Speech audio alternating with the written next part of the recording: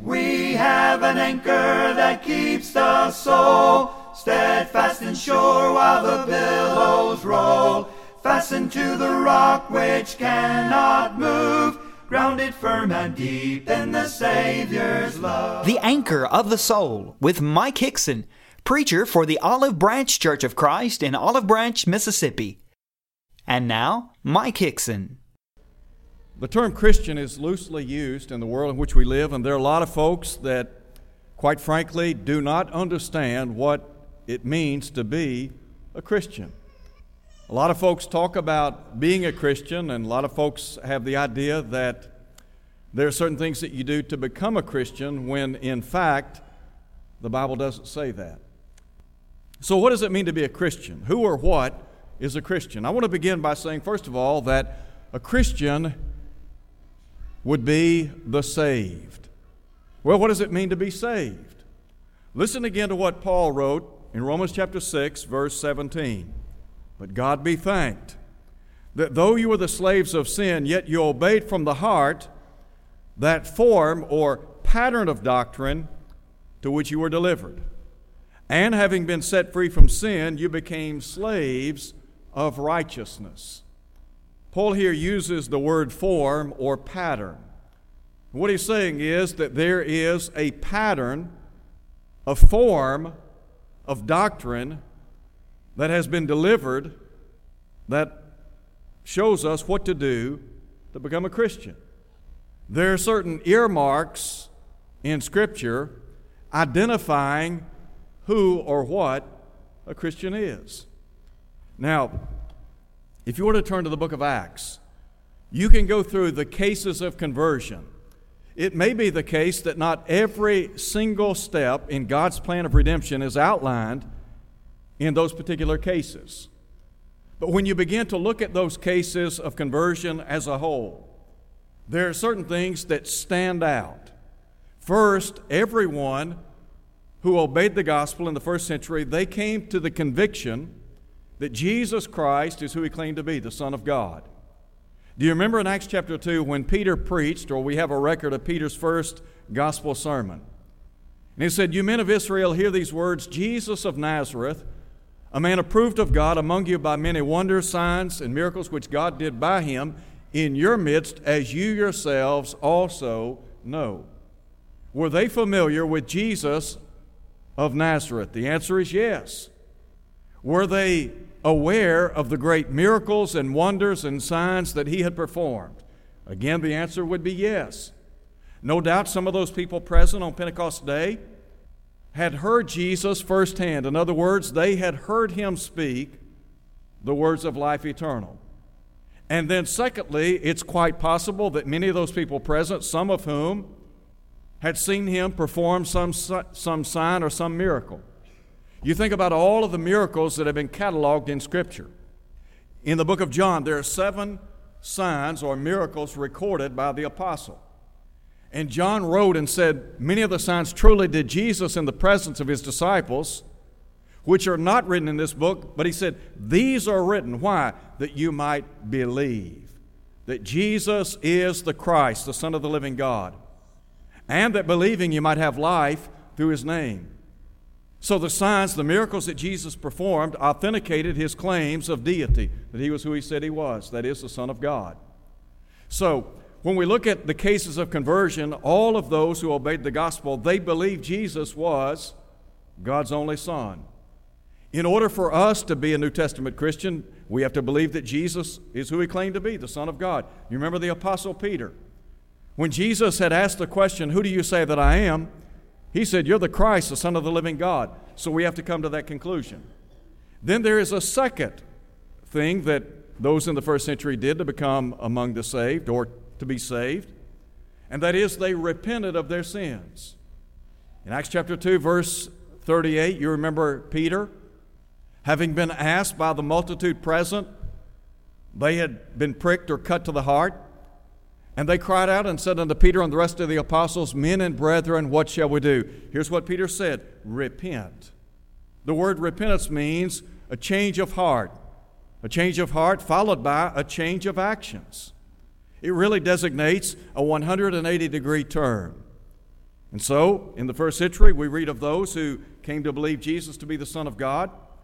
They repented of all of their sins, and then they confessed with their mouth what they believed in their heart. That is, that Jesus was the Son of God. You remember in Acts chapter 8, verse 37, the eunuch said to Philip, I believe that Jesus Christ is the Son of God.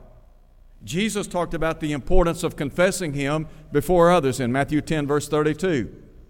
So what did they do? They believed Jesus to be the Son of God. They repented of their sins. They confessed His name. And then they were baptized or immersed, or we might say buried in a watery grave of baptism. Well, why were they baptized? Well, to be saved. Well, how do I know that? Because Jesus said in Mark 16:16, he that believeth and is baptized shall be saved. When Peter was asked on Pentecost Day and the other apostles asked what to do you remember what they said? Do you remember what the apostles said? The record bears out what Peter said. Peter said, repent and be baptized, every one of you, in the name of Jesus Christ. Well, why? Well, Peter said, for the remission, that is, for the forgiveness of your sins. So Jesus links baptism to salvation, Mark 16:16. Peter links it to the remission of sins. Paul, in recounting his conversion, links it to the washing away of sins, Acts 22:16. So when they did what the Lord had commanded, what did they become? New Testament Christians. They became members of the body of Christ. How do I know they became members of the body of Christ? Well, in Acts chapter 2, verse 47, the Bible says that the Lord added to the church daily those who were being saved. Well, who were the saved? They were those that had obeyed the gospel. The saved are the redeemed, the cleansed, those that have identified with the Lord by being baptized into Him. Paul said in 1 Corinthians chapter 12, verse 13, by one Spirit were you all baptized into one body. Now somebody might ask the question, well, what's the body? Well, Paul said in Colossians 1:18, He's the head of the body, the church, which is the beginning, the firstborn from the dead, that in all things He might have the preeminence. So think about it. When we talk about the saved are those who believe Jesus to be the Son of God, they repent of their sins, they confess His name, they are immersed in water, and God then adds them to the church. Do they have to be voted into the church? No. God's the one that does the adding. Well, what church do they belong to? The church that Jesus purchased with His blood, Acts 20, verse 28. The church that Jesus ultimately gave Himself for. In Ephesians 5:25, Paul said, husbands, love your wives, even as Christ also loved the church and gave Himself for it. So when we obey the gospel, we become a part of the church, that is, the community of the saved. Now, let me just say this. When we ask the question, who or what is a Christian? First, a Christian is the saved. Secondly, a Christian is the sanctified. Do you remember in 1 Corinthians chapter 1, verse 2, Paul wrote to the church of God at Corinth. He said, to those who have been sanctified in Christ Jesus. Now, the word church means the called out ones. It's the ecclesia. And it means the called out, those that have been called out of darkness into the light of Christ. A great passage of Scripture, I think, that really underscores this idea, 1 Peter chapter 2, verse 9. Peter said, you're an elect race, a royal priesthood, a holy nation. He said, a people for God's own possession. Now listen to what he said. Whom He has called forth out of darkness into His marvelous light. So those who belong to the Lord, they are the sanctified. They are the called out ones. We've been called out of darkness into the light of Christ. You remember in Colossians 1, in verse 12, Paul said, giving thanks unto the Father who has made us meet to be partakers of the inheritance of the saints in the light. He said He's delivered us out of the power of darkness and translated us into the kingdom of God's dear Son. So those that have obeyed the gospel, they're the saved, they are the sanctified. As a matter of fact, in 1 Corinthians chapter 1, verse 2, Paul said, not only have we been sanctified, but he identified them as saints. What does it mean to be a saint? It means to be a child of God. Well, who is a saint? Every person that's obeyed the gospel. If you have done what the Lord instructed in Acts chapter 2, and you obeyed the gospel, and you're a part of the body of Christ, you're a saint. Are we to live like saints? Yes, we are. Why? Because God is to regulate our behavior. Well, how does He regulate our behavior? By the Scriptures. In other words, God has the ability to control His body through His teaching, doesn't He? That's why Paul said in Colossians chapter 3, let the word of Christ dwell in you richly, in all wisdom. Take God's word and follow it. If you'll follow God's word, ultimately, you'll go to heaven, won't you? How do I know that? That's what the Bible says. Jesus said, not everyone that saith unto me, Lord, Lord, shall enter into the kingdom of heaven, but he that does the will of my Father which is in heaven. So, who or what is a Christian? A Christian is a saved. A Christian is a sanctified. A Christian would be designated as a saint. Furthermore, we're called servants, aren't we? Look again at what Paul said in Romans chapter 6. But God be thanked that though you were slaves of sin, yet you obeyed from the heart that form of doctrine to which you were delivered, and having been set free from sin, you became slaves of righteousness. Drop down and look at verse 21. Paul asked the question, what fruit did you have then in the things of which you're now ashamed? For the end of those things is death. But now, having been set free from sin, and having become slaves of God, you have your fruit to holiness, and the end, everlasting life. Did you know that as a Christian, we have been saved to serve? That God is interested in us using the talents or abilities that we have to further His cause? Jesus talked a lot about being a servant. As a matter of fact, when Paul wrote to the church at Philippi, he instructed them to develop the mind of Christ. And in pointing out some of the attributes of Jesus, he identified him as a servant. And Jesus asked the question, is the servant above his Lord? If Jesus came to serve and we're to follow in his steps, don't you think he intends for us to be servants? In Ephesians chapter 2, in verse 10, Paul said that we have been created in Christ Jesus unto good works. All he's saying is that we as children of God are God's masterpiece. And God wants to use us in a great way. Well, why? Because it ultimately brings honor and glory to Him. You see, God is glorified in the church, isn't He? In Ephesians 3, verse 21, Paul said unto Him, be glory in the church. So that means when I'm out trying to minister to the lives of other people, it might be the case that we take food to those who are in need.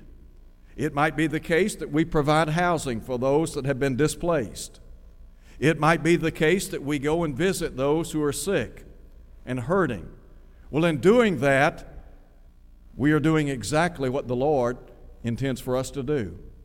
You see, Jesus said, inasmuch as you did it unto one of these least of my brethren, you did it unto me. So we're just serving. We're trying to be servants of the Most High God. And then I would add to that, as servants, we are to be steadfast. You see, a Christian is to be steadfast in his or her service to God. I want you to look at 1 Corinthians chapter 15, verse 58 very quickly. In 1 Corinthians chapter 15, Paul, of course, is dealing with the resurrection of Christ.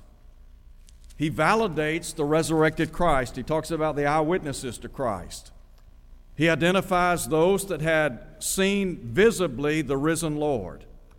And then he deals with the importance of the resurrection. The bottom line, if the resurrection hasn't occurred, then he said, our preaching is vain, our faith is vain, we're still in sin. But, as he points out, Christ has been raised.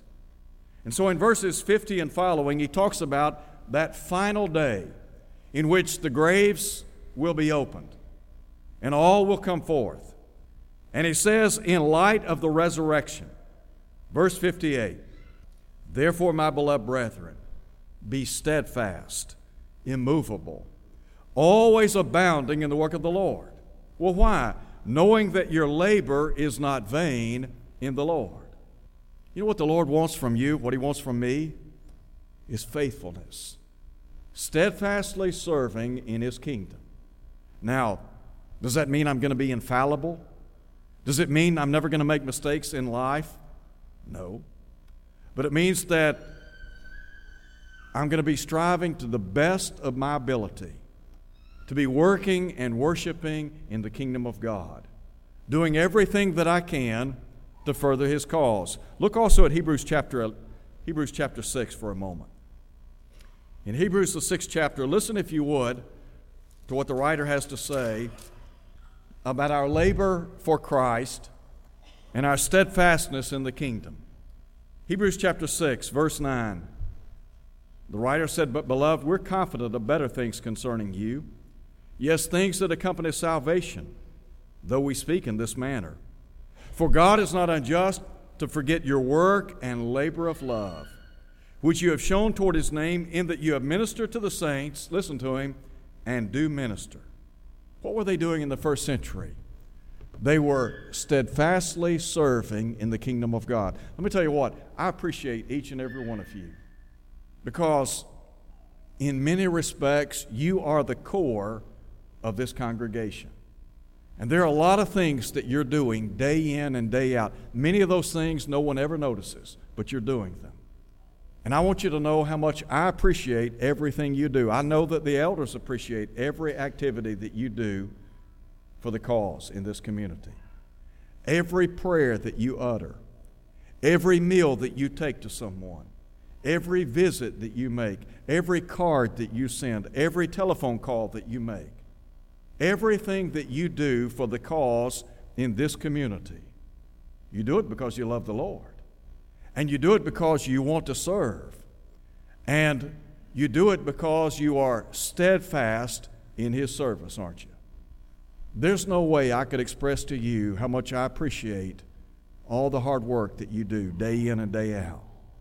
And there's some of you that go unnoticed in everything that you do. I want you to know I appreciate you. And I appreciate the fact that you're striving to the best of your ability to live a model Christian life.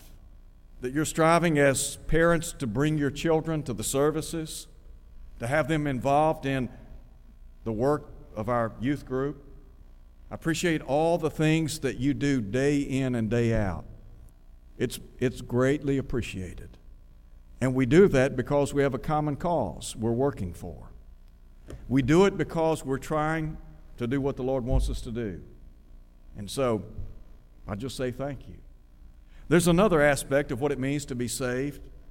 We ask the question, who or what is a Christian? A Christian is identified as a saved person. A Christian is a sanctified person. A Christian is a saintly person. A Christian is a servant. A Christian is steadfast. And a Christian is secure. You see, if you are striving to be a servant in the kingdom, and you're steadfastly going about your business day in and day out, and you're trying to do what you can to advance the cause, then you need to understand that there is a sense of security that you enjoy in this life. Let me give you a passage of Scripture that I think ought to be helpful. Look at 1 John chapter 5 for a minute. I want to call attention to 1 John chapter 5 in verse 11. One of the things that a lot of folks struggle with in the church, particularly those of us who are trying to do our best. One of the most difficult things, at least from my perspective, is to come to an appreciation and understanding of the security that we have in Christ. And I would simply say that if we're striving to the best of our ability to walk in the light, as John talks about in 1 John chapter 1, verse 7, he said, you remember, if we walk in the light, as he is in the light, we have fellowship with one another. The blood of his Son Jesus cleanses us from all sin. So, here's somebody who's trying to live a Christian life. They're striving to walk in the light, in other words, in harmony with the will of God. Well, if they're doing that, if you're doing that, if I'm doing that, does that mean that I'm living in a saved state? Does that mean that I can say confidently that I know that I'm going to heaven? Don't you think it would be miserable to go through life claiming to be a Christian but living in an air of uncertainty? With this think so, maybe so, hope so? Is that what God wants? Does God want us to question whether or not we're saved? To always be concerned whether or not we're in Christ, out of Christ, saved today, lost tomorrow? Look at 1 John chapter 5 in verse 11. Listen to what John said. This is a testimony that God has given us eternal life, And he said this life is where? It's in his Son. He who has the Son has what? Has life. He who does not have the Son of God does not have life. Now look at verse 13. In verse 13, here's what John said. These things I have written to you who believe in the name of the Son of God. So he's writing to people that have obeyed the gospel, hasn't he? He's writing to those who are in Christ. As a matter of fact, he talks about that fellowship that they enjoy with God the Father and Jesus Christ the Son in chapter 1, verse 3. All right? So he says, I've written these things to you who believe in the name of the Son of God. Well, why? Why would I write these things? Here it is. That you may know that you have eternal life. Did you hear that? Did you read it? I'm writing these things to you who believe in the name of the Son of God, that you may know that you have eternal life, and that you may continue to believe in the name of the Son of God. Here's what John's saying.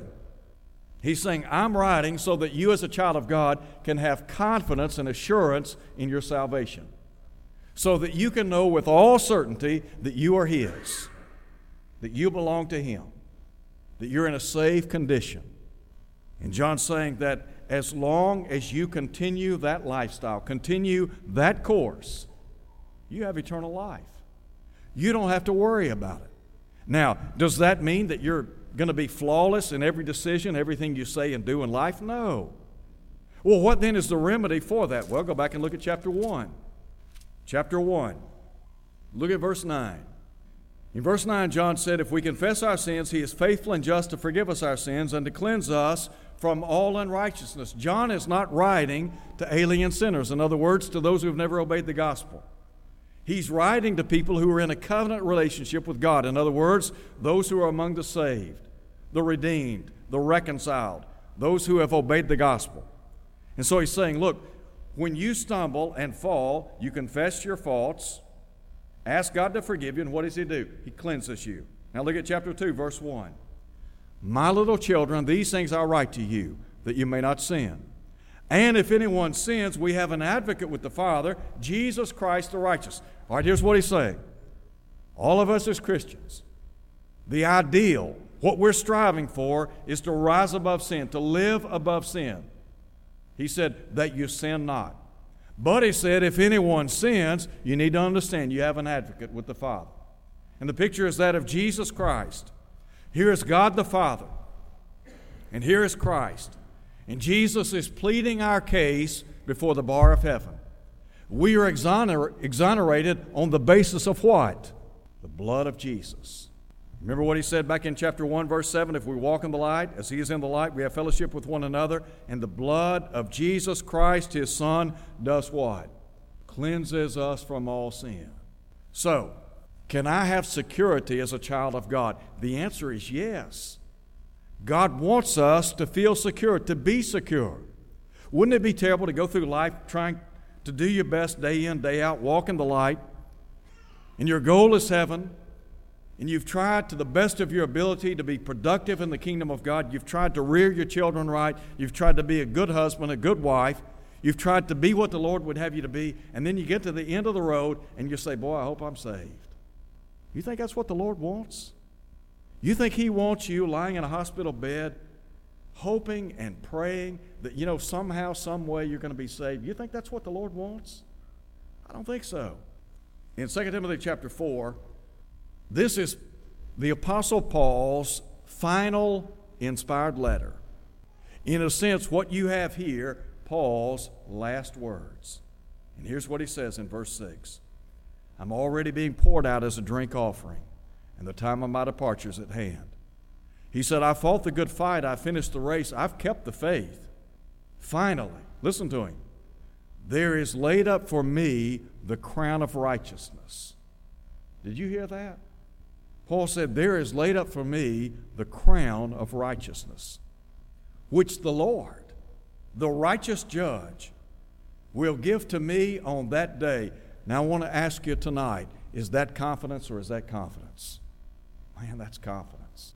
Paul said, look, there is laid up for me a crown of righteousness. And the Lord, the righteous judge, He's going to give me that crown on that day. Talk about an air of confidence and assurance. Now, don't you think Paul wants us to be equally assured? He said, which the Lord, the righteous judge, will give to me on that day, and not to me only, but also to all who have loved his appearing. He's talking about you there. He's talking about all of us. And he's saying that as a child of God, here we are. We fought the good fight. We have finished the race. We've kept the faith. We have striven to the best of our ability to walk in the light. And he's saying, let me tell you what. When that great and final day comes, you need to understand the Lord's going to give you the crown of life, which leads me to the Stephanos, the victor's crown. Remember what Jesus said in Revelation chapter 2, verse 10? Be faithful until death, and I will give unto you the crown of life. That's the victor's crown. That crown awaits every faithful child of God. Now, I want to close very quickly. I want you to look at 2 Corinthians chapter 5. In verses 16 through 18 in chapter 4, Paul is contrasting the eternal and that which is transitory or ephemeral in nature. He talks about how we're not looking at those things which are temporary, but rather those things which are eternal in nature.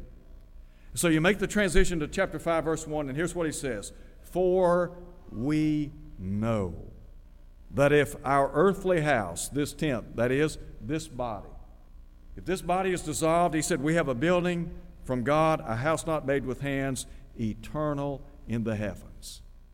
Now, I would underline that word know there. And I would underline it in my mind and say, you know what? I can know that when I lay aside this temporal, physical, material body, that I have a home with God in heaven one day. Let me tell you what, God wants you to feel secure in your relationship to Him, doesn't He? Can you feel secure? Yes. Should you feel secure? Yes. Look, Paul was confident.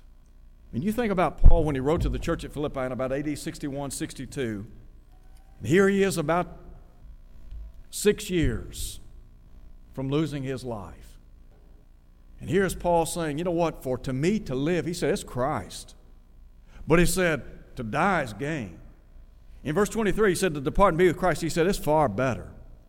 In Philippians chapter 1, verse 20, he said, you know what, Christ is going to be magnified in my body, whether by life or by death. Paul was so confident about the hope of heaven. So when we ask the question, who or what is a Christian? A Christian is easily identified in this book that we call the Scriptures. If you are a Christian, then I want to close by saying this to you. Be faithful. Live a faithful life. And you know what the promise is, the crown of life to Stephanos. There are a lot of things in this world that people could take from you, but there's something nobody can take from you, and that's your relationship to God, your eternal life. You strive to walk in the light, and you have that home in heaven. So if you're here tonight and you're not a Christian, could I encourage you to come to Christ? Could I encourage you to do simply what they did in the first century? Believe that Jesus is the Son of God, repent of your sins, confess His name, be buried with Him in baptism. If you'll do that, you'll be numbered among the saved, the sanctified. You'll be identified as a saint. What would the Lord have you to do? Be one of His servants? The Lord would have you to be a servant of His, to strive to the best of your ability to be steadfast in His service, and then to live secure, knowing that the Stephanos awaits you. Thank you for listening to The Anchor of the Soul. Your speaker has been Mike Hickson, preacher for the Olive Branch Church of Christ, located at 9100 East Sandage Road in Olive Branch, Mississippi. To hear this lesson again, go to olivebranchchurchofchrist.org. Tune in next Sunday for more of The Anchor of the Soul. Will your anchor hold in the storms of life when the clouds unfold their wings of strife? When the strong tides lift and the cables strain, will your anchor drift or firm remain?